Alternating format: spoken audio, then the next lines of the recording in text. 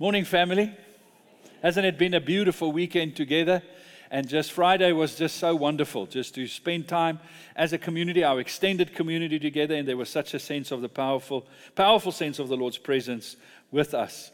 Today, it's also not only Resurrection Sunday, and that will be the foundation of the message today, obviously, but it's also the last message in our series that we started in February, early in February already, our series entitled More Fruit, where we've been journeying through the book of John and considering just what John is teaching us about living lives that glorify the Lord Jesus and glorifies God.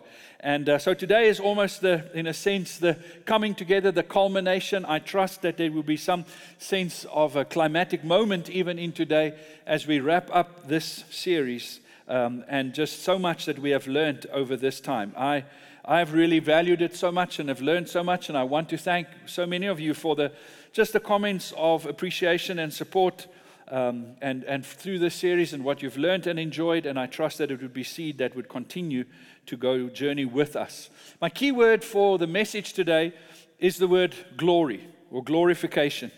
It's a word that we sang a lot about this morning. It's a word that we often talk about as believers, but sometimes I feel like it's a word that we struggle to quite get hold of. What does that actually mean?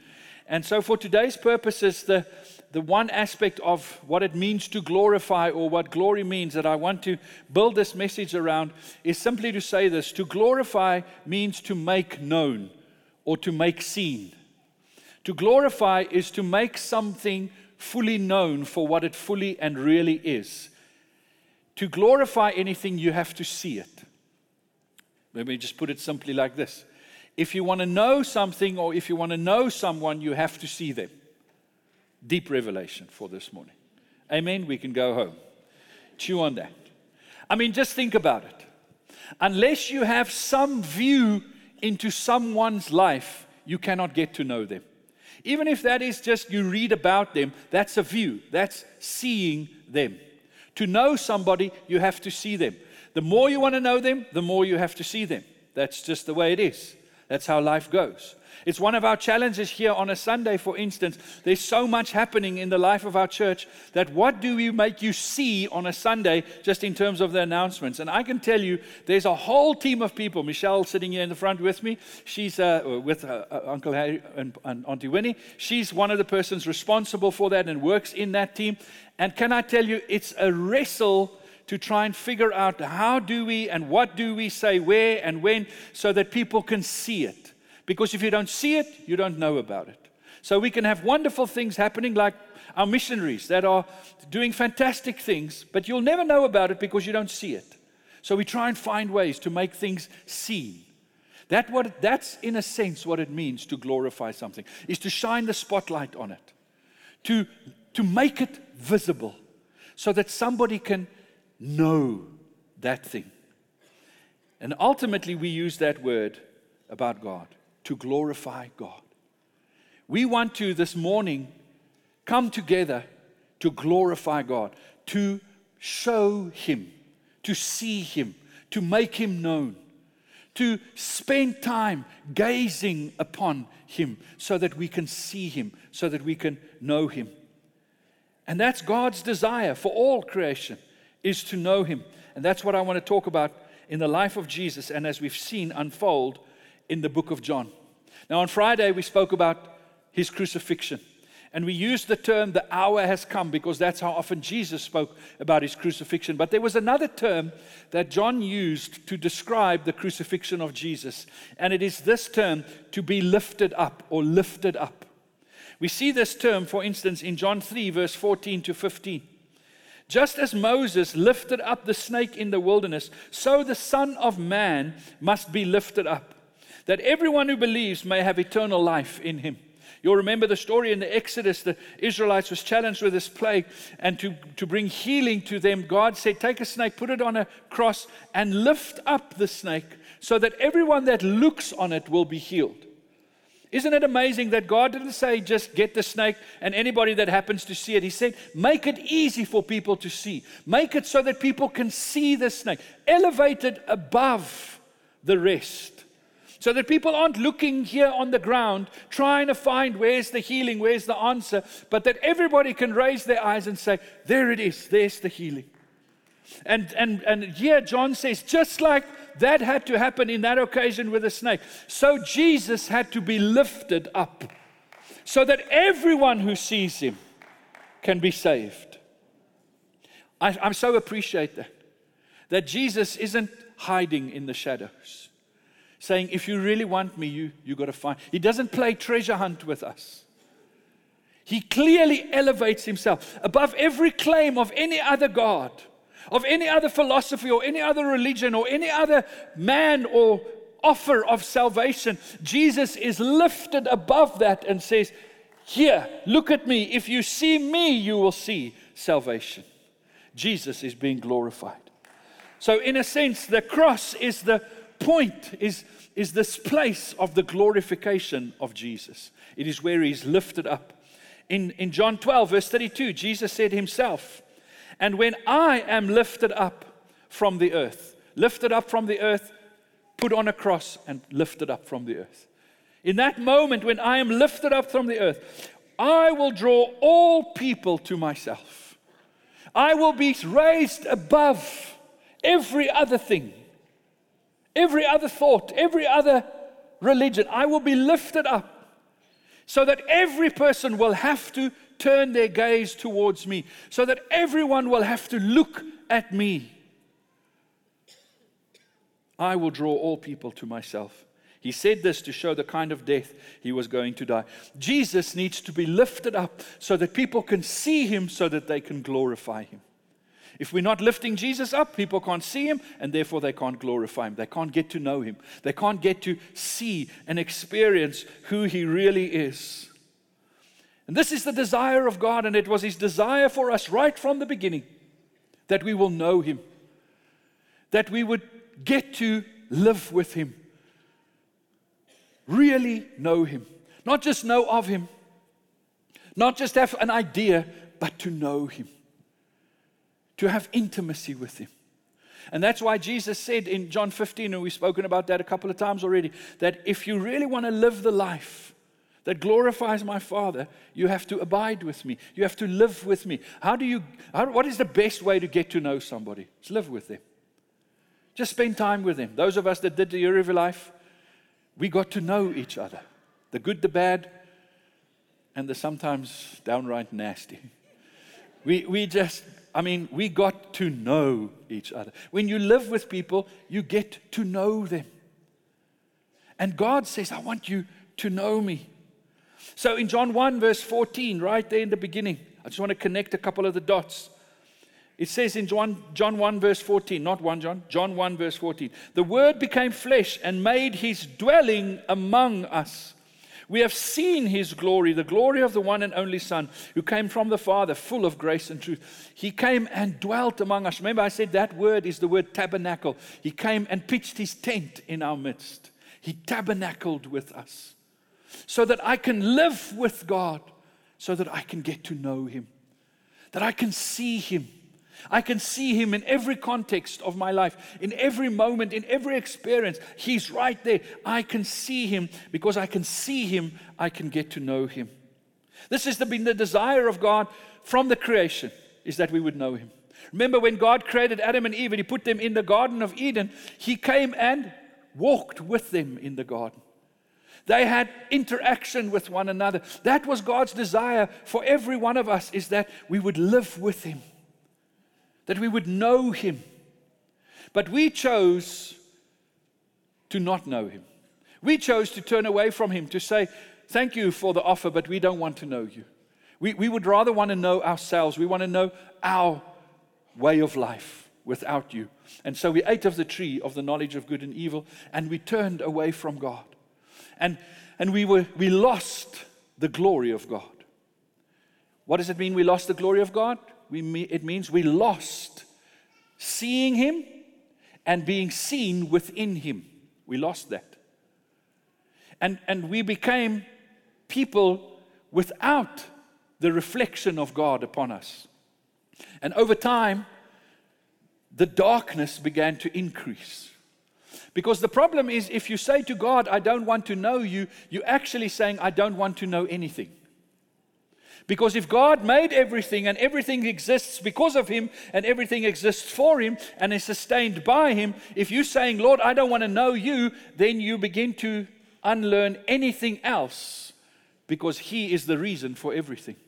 Everything exists in relationship to God, in its position and relation towards God. It finds its purpose and its meaning from God. So if you take God out of the equation, you begin to not see the rest for what it really is. And that's why we abuse things, because we don't quite know what they really are for, because we don't know God anymore. And so life slowly descends into this increasing darkness. And the problem with darkness is you can't see, and therefore you can't know. You cannot know anymore. You can't know God because you're in darkness. We're groping around. We're trying to feel our way through and try and discover and understand. But we've lost the light. We've lost our ability to see. But despite this, God said, I have not lost my desire for you to know me and for me to know you. So even after all of our rebellion and turning away, after our sin that was so horrible that you read in the early part of Genesis, God comes along and He says, I want you to know me. So He finds a group of people, a small nation. They really are an extended family, a big extended family, but an extended family. And he finds them there in the desert, in the middle of nowhere, literally, where nothing happens. It's not a great place to be. It's the small group of people in this nowhere place, and God comes and says, I'm going to come and live with you because I want you to know me. And we read about that in Exodus 25, verse 8. He says, then have them make a sanctuary for me, or a tabernacle, and I will dwell among them. The same word as what we read in John 1. God says to this family, this extended family in the middle of nowhere, He says, I want to come live with you. I'm going to move in. Get me a caravan. Kit it out so that I can live with you. Why? So that you can get to know me. So that you can see me. In the midst of the darkness, the light is going to come in. And God starts journeying with these people through a cloud of fire, a cloud and a column of fire. Eventually they build this tabernacle, and the presence of God begins to dwell in this makeshift tent, so that wherever they go, God can go with them, so that they can get to know Him. And they have these amazing moments of interaction with God, where they're getting to know Him. In Genesis 40, they've now erected this tabernacle. They've made a home for God. It says, then the cloud covered the tent of meeting, and the glory of the Lord filled the tabernacle. Adam and Eve lost the glory of God in the garden, and now in the desert, the glory is coming back to the sons and daughters of Adam and Eve. Not because we wanted it or they wanted it, but because God said, you need my glory. You need to know me. Because if you don't know me, you have no light, and you will see nothing, and you will understand nothing. So God comes and He starts living among His people again. But the hope in that was not just for that small group of people. Why did God come and live with this extended family in the middle of nowhere? It is so that through living with them, He could begin to move back into the whole earth, and so that everybody could get to know Him. So that every tribe, every tongue, every nation would get to know Him. And that became the hope of glory for us. The hope of glory is captured in Psalm 72. In verse 19, it says this, may the whole earth be filled with His glory. Instead of just a small group of people in the middle of nowhere with a tent that carries the glory of God, God says, I want the whole earth to be filled with my glory. I want everywhere. I want every nook and cranny, every valley, every mountaintop, every space, every home, every shack, every palace. I want my glory to permeate. I want everywhere people to get to know me again, to see me, to have the opportunity to see me. Psalm 72 verse 17, may His name endure forever. May it continue as long as the sun.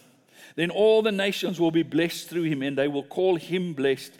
Praise be to the Lord God of the God of Israel, who does marvelous deeds. Praise be to his glorious name forever and ever. May the whole earth be filled with his glory. And that was God's hope for us, that he could take back his rightful place of living among us, so that we may see him and that we may get to know him. A couple of Fridays ago, not this past Friday, the Friday before that, Brian, Retief, and Debbie and I, we were at a key leaders meeting just down the road here, and Francis Chan was there, and he shared the afternoon. And he spoke about Psalm 19, so I'm going to borrow a little bit from his message that he shared with us. In Psalm 19, it says this, Psalm 19, verse 1, "The heavens declare the glory of God. The skies proclaim the work of his hands." You see, our God wants us to see him. So he always makes sure there's enough light shining in his direction. Because if God's living in the shadows, in the dark, you won't know him. But so he is always allowing and made things to show him, to reveal him, to glorify him. And of the first things that he made is the celestial bodies, the sun, the stars, the moon. The scripture says that the sun, the stars, and the moon, they tell us about who God is. Now let's think about the sun for a moment, our sun. I mean, it's true, it's not an overstatement, that we're alive because of the sun. Amen? Every bit of light that we have comes from the sun, not Eskom. Praise the Lord. I mean, these lights couldn't burn, even though they are artificial lights, if it isn't for the sun, because the sun creates the energy that goes into the fossil fuels, that goes into solar, whatever. And in South Africa, we're getting to learn more and more that we need the sun. The sun gives us life and energy. Just think about it. There's this ball hovering in the sky. I'm not quite orientated at the moment. Where is the ball at the moment? Somewhere above here, yeah. It's like almost 12 o'clock somewhere. So it's just above us here. There's this ball of gas on fire. It's been on fire for a long time, and we hope it's still going to be on fire for a long time. It's just burning up there, creating light and energy that we depend on. This ball of fire up there is just close enough that we can get benefit from it, but not too close. Otherwise, we'd burn to death. It's this phenomenal thing that we know God spoke into being. God said, let there be light. God created, he said, let there be light, and then later he said, he created the sun, the moon, and the stars. And the sun burning up there, just doing what it does, doesn't really matter what we do down here, the sun's going to keep on doing what it's doing. This sun is not only the celestial body that shines its rays on us, but it is also a proclamation of who God is. It is every day proclaiming. You know what it's telling us? That, you know, when we look up at the sun, we think, wow, that is spectacular. Let me tell you, our sun possesses 99.8% of the mass in our solar system is in the sun. 0.2% of the mass of our solar system is us, the earth, and everything on it. All the other planets and whatever space dust is floating around is 0.2% of the mass of our solar system. 99.8%. If you had to weigh our solar system, the sun dominates the scales. It's heavy, man. It's big. And there it is. Our sun has this amazing ability. It converts 4 million tons of solar material into energy every second. 4 million tons. And Eskom has a problem with keeping coal dry. So I'm going to knock Eskom this morning. The sun converts 4 million tons of solar energy per second. It's no wonder that when people look up at the sun, they think, can there be anything more glorious than the sun? Can there be anything more wonderful? And so civilizations has worshipped the sun. We know the Egyptians, they worshipped the sun god Ra. The sun became to them the highest display of godlikeness because of the power of the sun. Now, you and I look at the sun and we go, wow, that is amazing. But imagine the God who made that. How amazing He must be. How powerful He must be. If He spoke that into being, if that is just a small reflection of who He is, wow. So can you see the sun is literally shining light on God and helping us to see? Now let me blow your mind. Do you know that our sun, because this blew my mind, our sun is one of the smallest suns in the universe.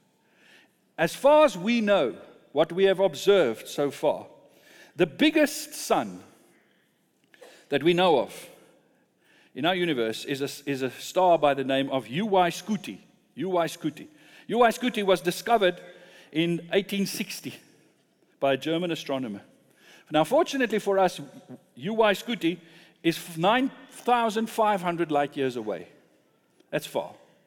Okay, you're not going to cover it in your Corolla. 9,500 light years from Earth. Do you know why it's fortunately? Because UY Scuti is so big that 5 billion of our suns would fit into that sun. 5 billion. So you look up at our sun and you say, wow, imagine that. And guess what? That is a reflection of who our God is. That just tells partially a story of the majesty, the splendor of our God. The heavens declare the glory of the Lord. This God that made celestial bodies like this, that is of such size and scope and influence and power, He made them to reflect a bit of who He is. That God says, I want to live with you so that you can know me. That God comes and says, make space for me in your life. He asks you, can you make place for me? Now, that's something to think about. But not only does He say, I want to live, He does everything He can to make it possible that He can live with us so that we can know Him. And ultimately, this desire that the whole earth may be filled with the glory of the Lord came together in Jesus Christ. Jesus that came and said, I'm now going to come and live among you. I'm going to take this glory, this majesty, and I'm going to fashion that into a way that is possible for you to get to know, to touch, feel, experience. John 17, Jesus prays the high priestly prayer, and He prays the following. Verse 1. Father, the hour has come. Remember, the hour of my crucifixion. Glorify your Son, so that your Son may glorify you. For you granted Him authority over all people, that He might give eternal life to all those who you have given Him. Now this is eternal life, that they know you, the only true God, and Jesus Christ, whom you have sent. I have brought you glory on earth by finishing the work you gave me to do. And now, Father, glorify me in your presence with the glory I had with you before the world began. Jesus, that was there when UY Scuti was spoken into existence. Jesus that caused this to happen.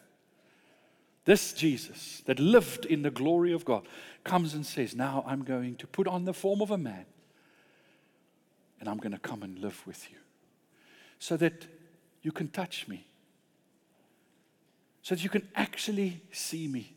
Can you see the huge spotlight that is shining that says, get to know God. You can know God. Here He is. Come touch Him. Come feel Him. Come hear Him. Come see Him. And Jesus lives among us. This amazing Jesus. All because of what He says here in verse 3. Now this is eternal life. What is eternal life? That they may know you. If you want to ask somebody what heaven is like, there can be discussions about pavements of gold and pearly gates and all of that. But can I tell you what makes heaven heaven? what defines heaven, what makes eternal life good, is that we will know God. For this is eternal life, that they will know you. Knowing God is what we are going to do for the rest of our existence. There is no end ahead of us. There's only a time ahead to get to know God. Can you see the angels standing around the throne room with their wings covering them, and they're shouting, "Glory, glory, glory to the Lord God Almighty, who was, who is to come." They're shouting all day long, proclaiming His praises, proclaiming who He is. Every day they're seeing Him, and they cannot help themselves but shout at the top of their voices how great, how majestic, how wonderful this God is. And that's what you and I are going to experience for eternity. Now we see dimly. We get little tastes sometimes of who God is. In our perspective, they feel like overwhelming tastes. But compared to what He really offers, I think they're small.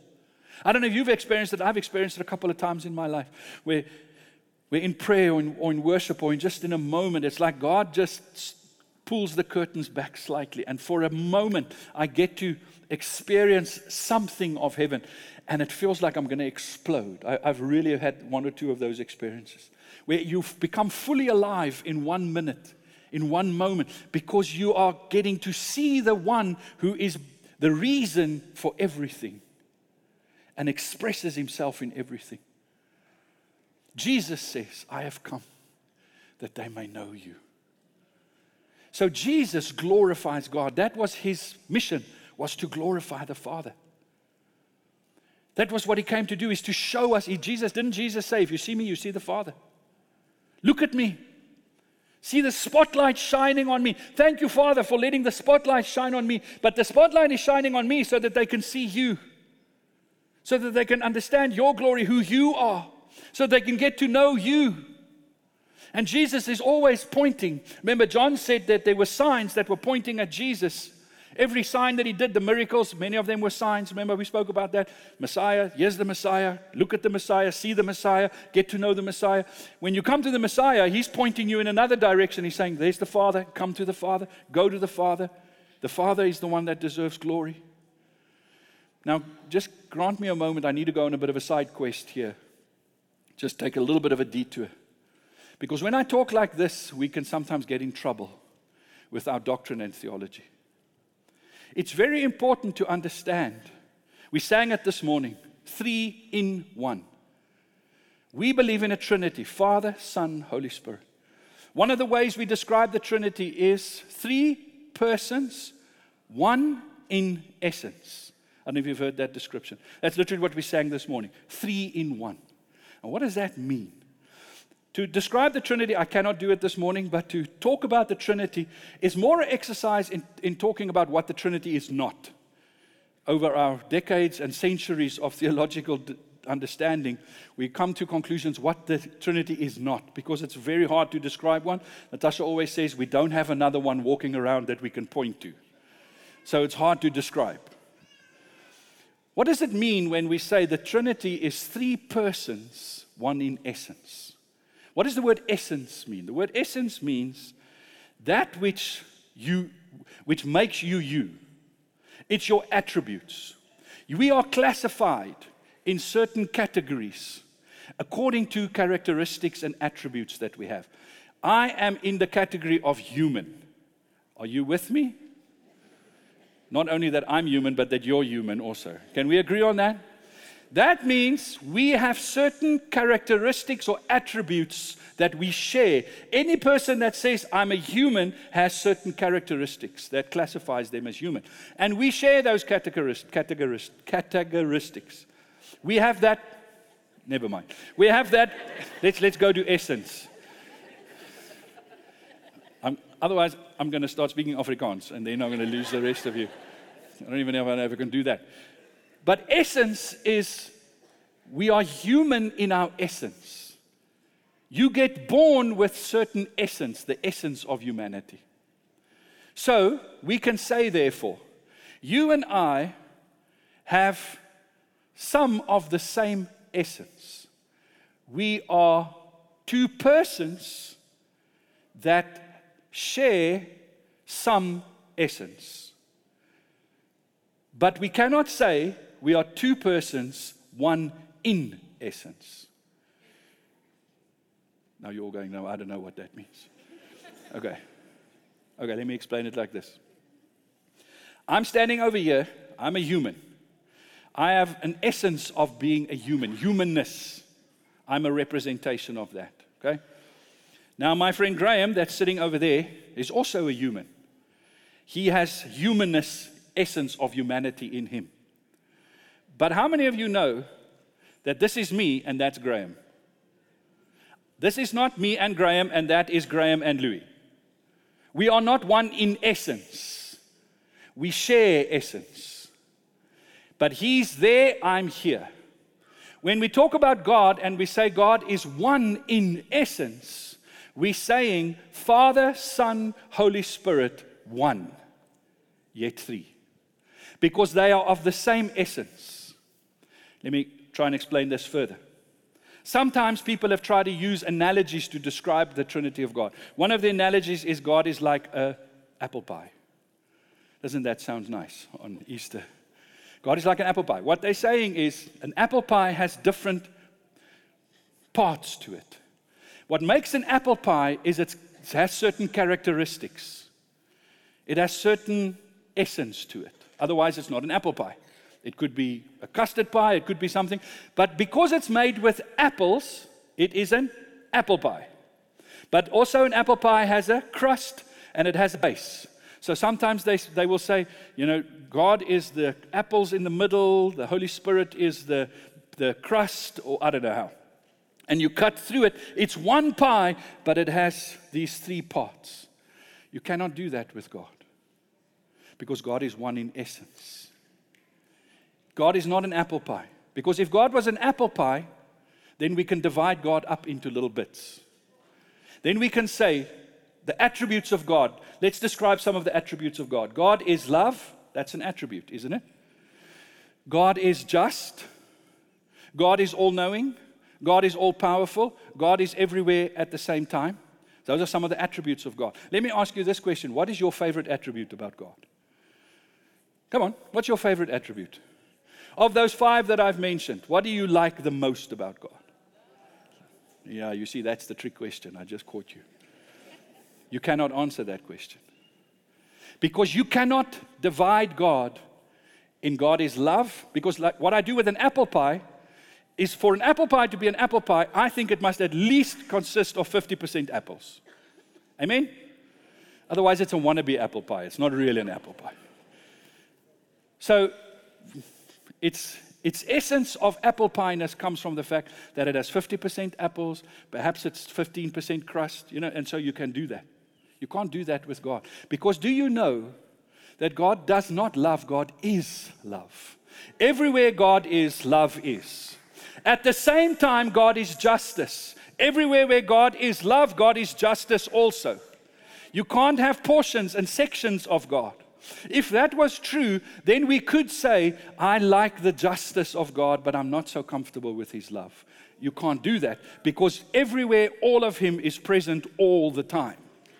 Because if we could divide Him up, if we could do that, then we could say, for instance, okay, I like Jesus more than I like the Father. The Father's the angry one. The Father's the one that was upset. The Father is the one that wants to judge me. The Father is the one that says, stop running around in my house and making a noise and making things dirty. Jesus is the one that comes and says, okay, Dad, let's calm down. Like moms always often have to do. Let's just keep a perspective here. Look, I've come to die so that you can pour out your wrath upon me, so that you can, instead of, calling, I almost said a bad Afrikaans word, or instead of throwing thunder upon them, now you'll know what I was going to say, then just pour it out on me. So I like Jesus because Jesus is God's forgiveness while the Father is God's judgment. You can't do that because every bit of the godlikeness that is in Jesus is in the Father, is in the Spirit.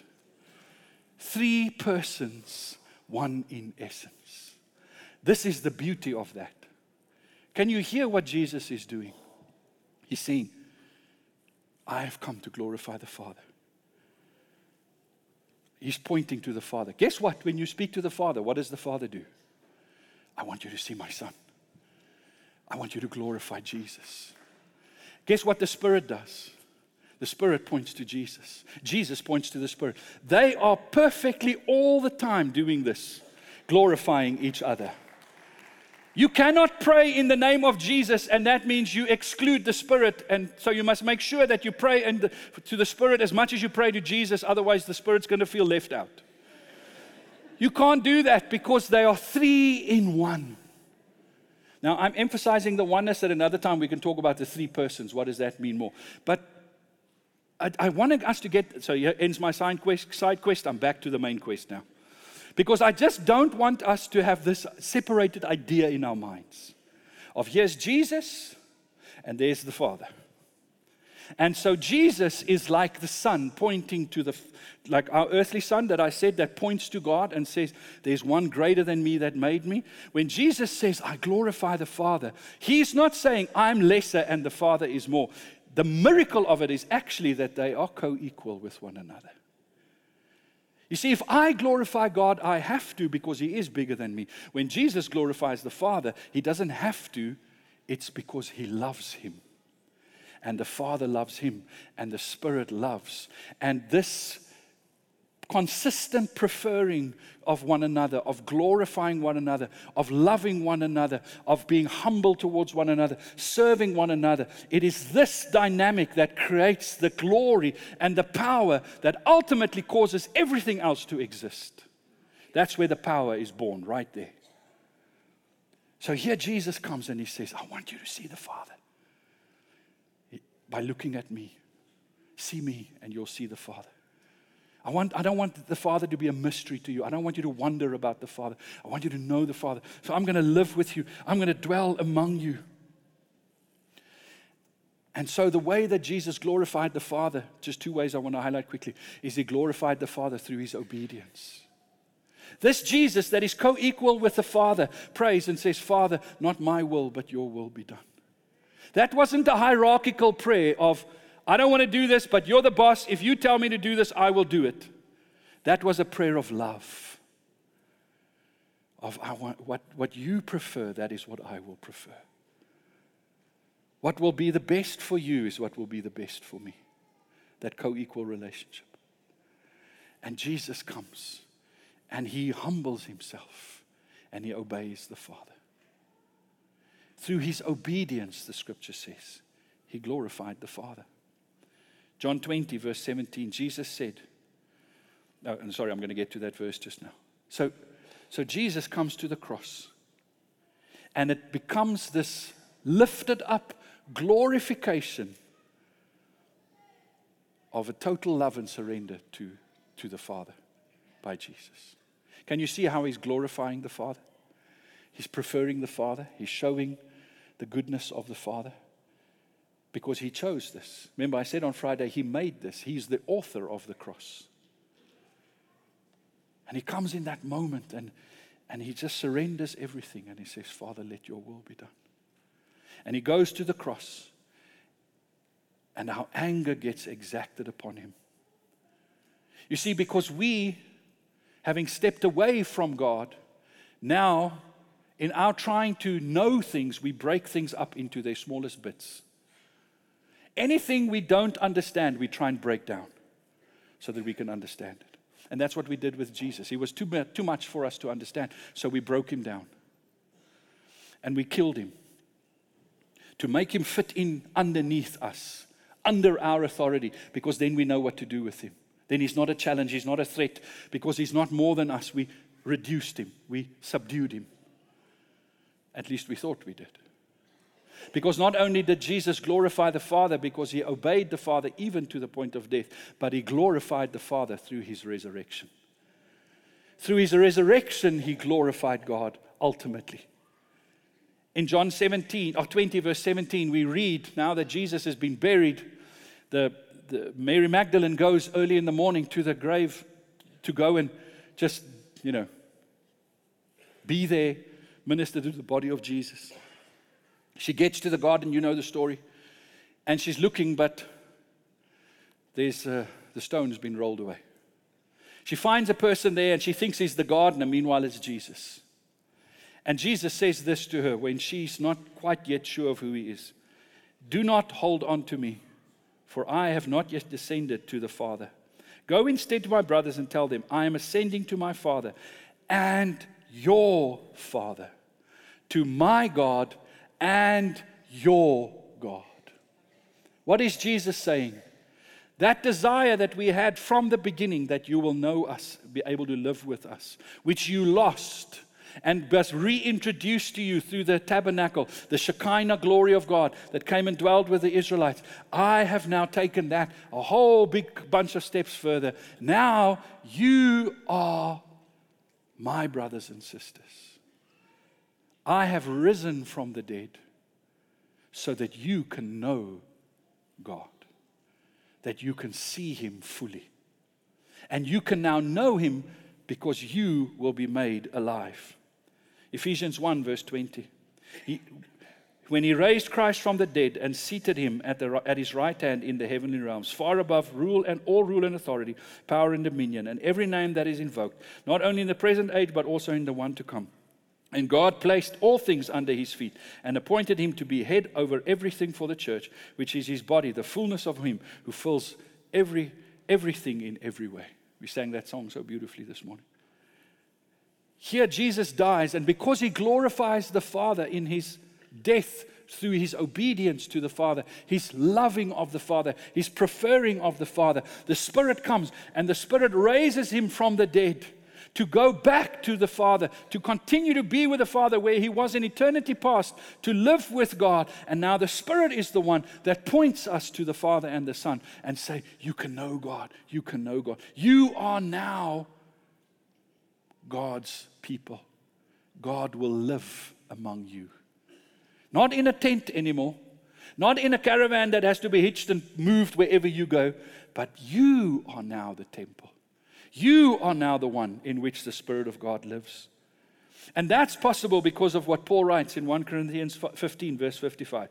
Where, O death, is your victory? Where, O death, is your sting? Where did death's authority come from? When did death become the stone that was to be rolled across every person's life that would be the end of the story? In the Garden of Eden. Because God said to Adam and Eve, if you eat of this tree of the knowledge of good and evil, you will die. You will die. Why will you die when you eat of the tree of the knowledge of good and evil? Why do you die when you eat of it? Is it some arbitrary thing? Just, that fruit, don't eat it. I'm just testing you. No. When you eat of the tree of the knowledge of good and evil, you're actually saying, I want to know without knowing God. I want to know things without having to get to know God first. I want to define things by myself and for myself. I actually want to be the author and creator of what things are. God says, if you do that, you will die. Why? Because God is the source of life. There is no life outside of him. There is not a plan B. There's only God. So if I turn away from him, I turn away from life. There's nothing for me to be found anywhere. I'm going to die. So God says, don't do this, you're going to die. But we did it. And we died it. And we're still dying. And Jesus comes along. Without sin, he says, I want you to know the Father. I'm going to obey the Father to the cross. He obeys the Father. But because he is the author of life, death cannot hold him. He rises on the third day, the day we're celebrating today.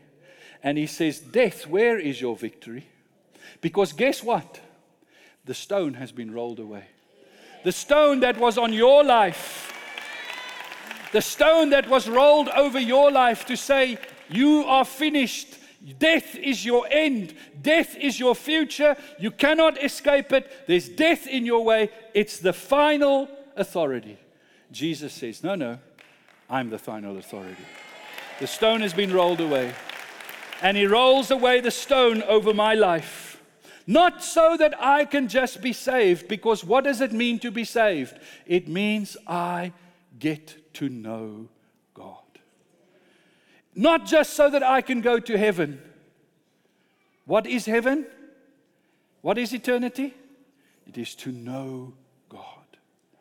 I find it fascinating that sometimes people want to give their hearts to Jesus, live on earth without spending time with Jesus so that they can go spend eternity with Jesus. I'm like, I don't know if that makes any real sense. You don't understand the homework, you didn't write it down properly. Go back. And it is this resurrection power. My scripture's coming to an end. Romans 8 verse 11. And the Spirit of Him who raised Jesus from the dead is living in you. He who raised Christ from the dead will also give life to your mortal bodies because of His Spirit who lives in you. Can I tell you what is the real miracle of resurrection? That you are being resurrected. You are being resurrected. You are being made new. I was made new the moment I gave my heart to Jesus. The resurrection power of the Spirit now works in me, and He is renewing me, and one day I will be made fully new again. And I will live with Him for eternity. Paul says, I want to know Christ, Philippians 3 verse 10.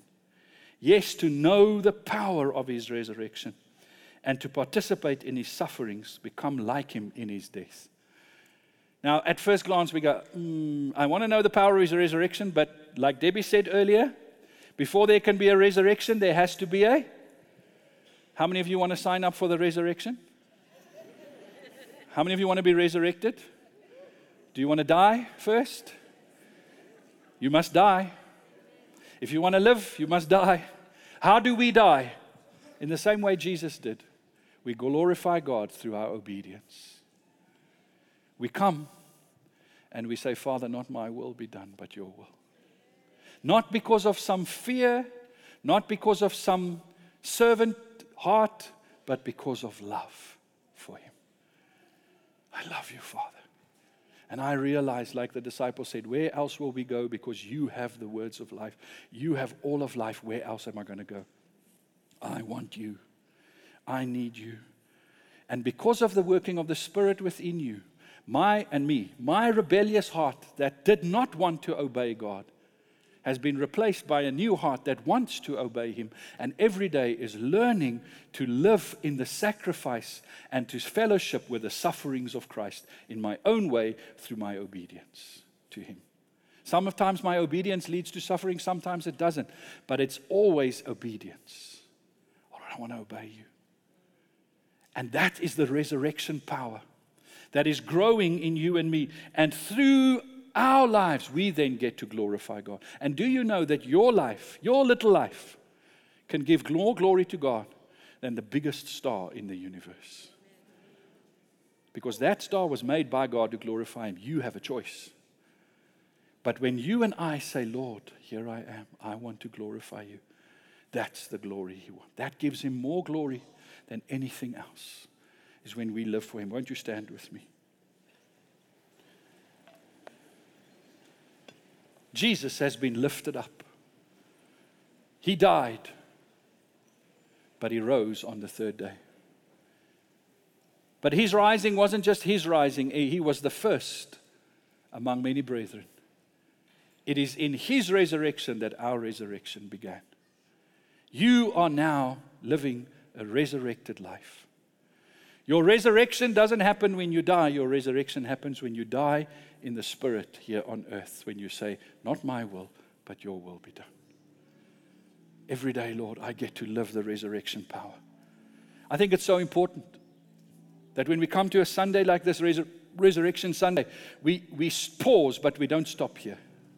This is not a destination. This is a departure point. We've not come to the fulfillment of our faith. We've come to the activation of our faith now.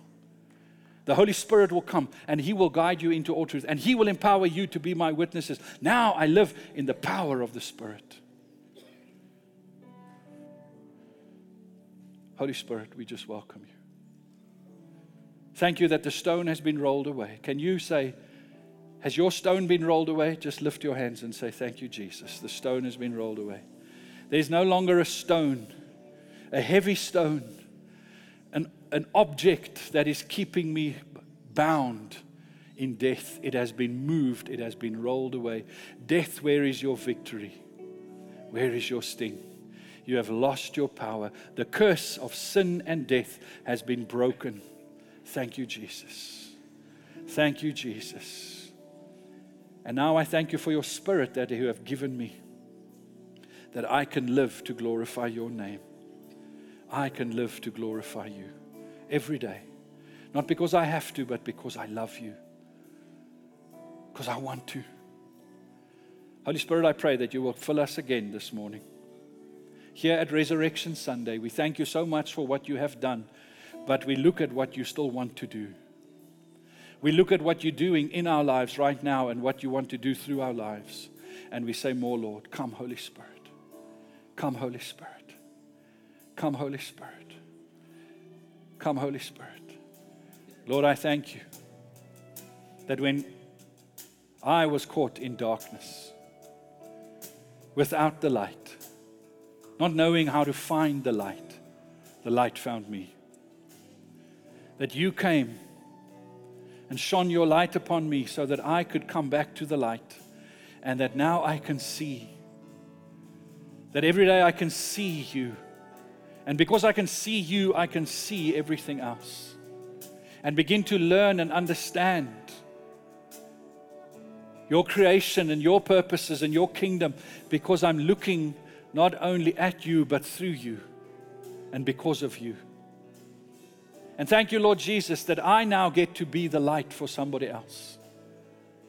And this is my fruitfulness, Lord. That is because I get to know you, I can shine the light in the darkness. Not my light, but your light reflecting through me. And I ask you, Lord, that you would bring more fruit to my life. More fruit, Jesus. More of you. Help me to recognize that the only way I can bear more fruit is to abide in you, is to come to know you. Thank you, Holy Spirit, that is not something I need to do, but that you help me. You make it possible for me. You teach me. You take me by the hand. You guide me. You reveal things to me. Thank you, Holy Spirit. Let us shine as lights, and so showing ourselves to be His followers. May the Lord bless you as you go onto your front line, whether that front line is your personal home front line, your front line at work, your front line with friends, your just wherever, that you will begin to see more and more of Jesus reflected, and so that this world will be filled with the glory of the Lord. May the Lord bless you. Amen. I want to make just an invitation. If you need prayer this morning, please come to the front. Our team will be here. And as I always say, if you don't know Jesus, this is a moment where you can come and say, not my will be done, but your will, and come and give your life to Jesus. The person will help you. You can also connect with us online. Those of you that are interested in finding out more about the church, please remember to meet Debbie in the foyer hall there at the Connect Lounge. May the Lord bless you. We'll see you next week. Enjoy the rest of Easter weekend and live in the resurrection life of Jesus. Amen.